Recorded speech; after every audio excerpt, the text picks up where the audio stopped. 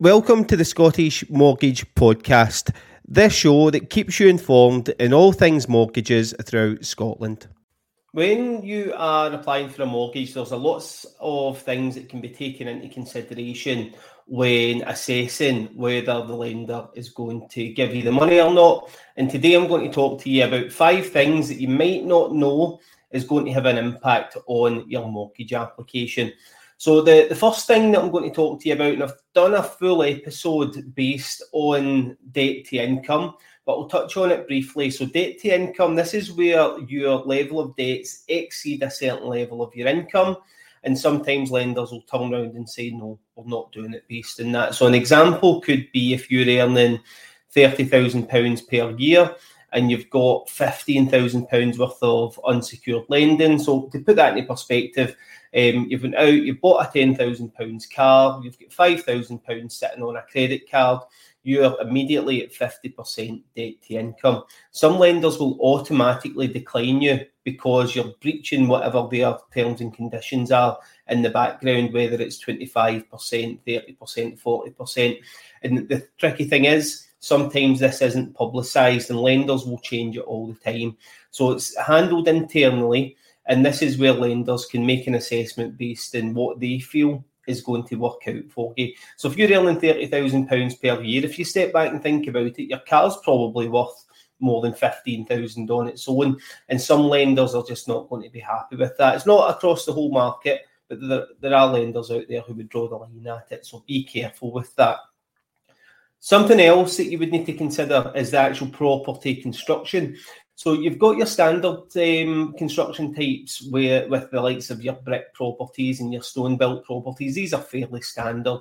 But then you've got your non-standard construction. So usually built during the wartime. There is a lot of modern properties getting built via non-standard construction as well. But these are things such as your Swedish timber properties or your concrete built properties as well. But there's lots of properties in there that lenders might not be keen on. So make sure that you're assessing that and taking that into consideration. It might not impact you. You might be able to get the mortgage on it fine with your lender, but it could certainly impact you when you go to sell the house further down the line.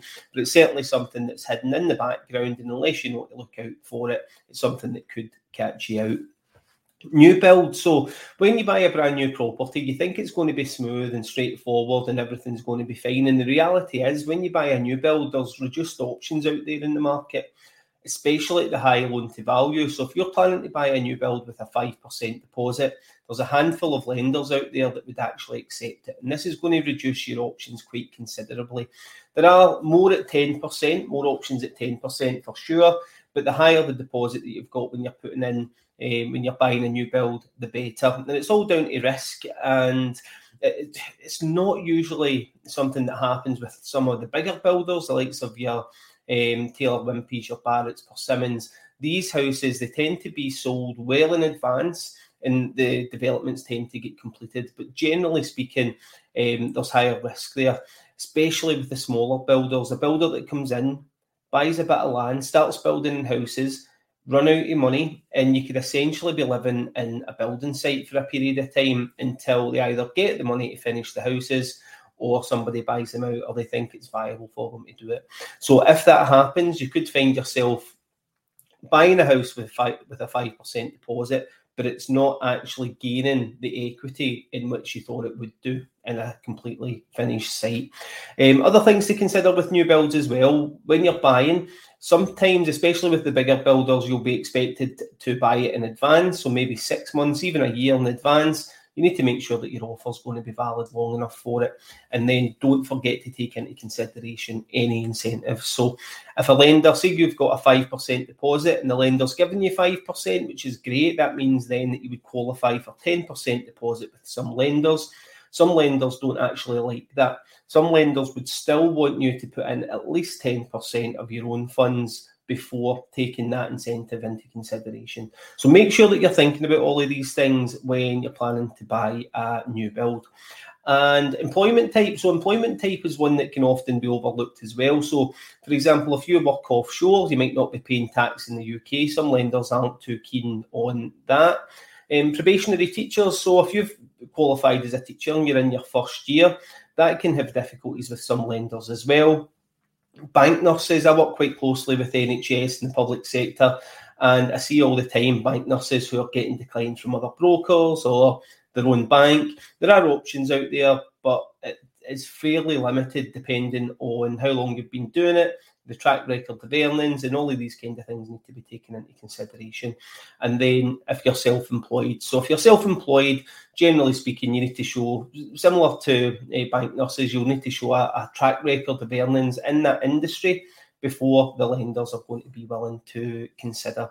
And the final thing, and this is probably the most important thing, and the thing that really gets on, annoys me the most, is the lender's internal scoring, especially when someone who's got really clean credit, everything that they're doing is saying that the mortgage is affordable, and the lenders turn around and say no.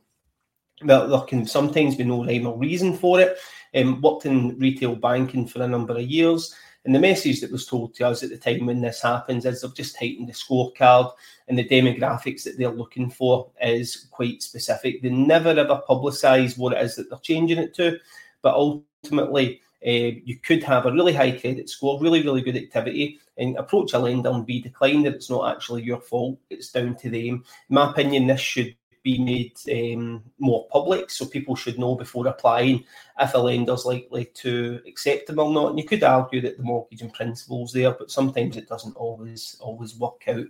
You can have good credit activity as well, so having a high score, making sure that all your bills are paid in time, you could still be declined. And as I say, because it's not generally made public, it can be difficult for you to know, which is why it's really, really important to obviously have mortgage brokers. But I do hope you found this video useful. As always, if you've got any questions, feel free to fire them over or leave them in the comments. And thanks very much for tuning. Thanks for listening to the Scottish Mortgage Podcast. Don't forget to like, share and subscribe if you find this useful. And if you want your questions answered, pop over to our Facebook page at Scottish Mortgage Podcast and ping us a message.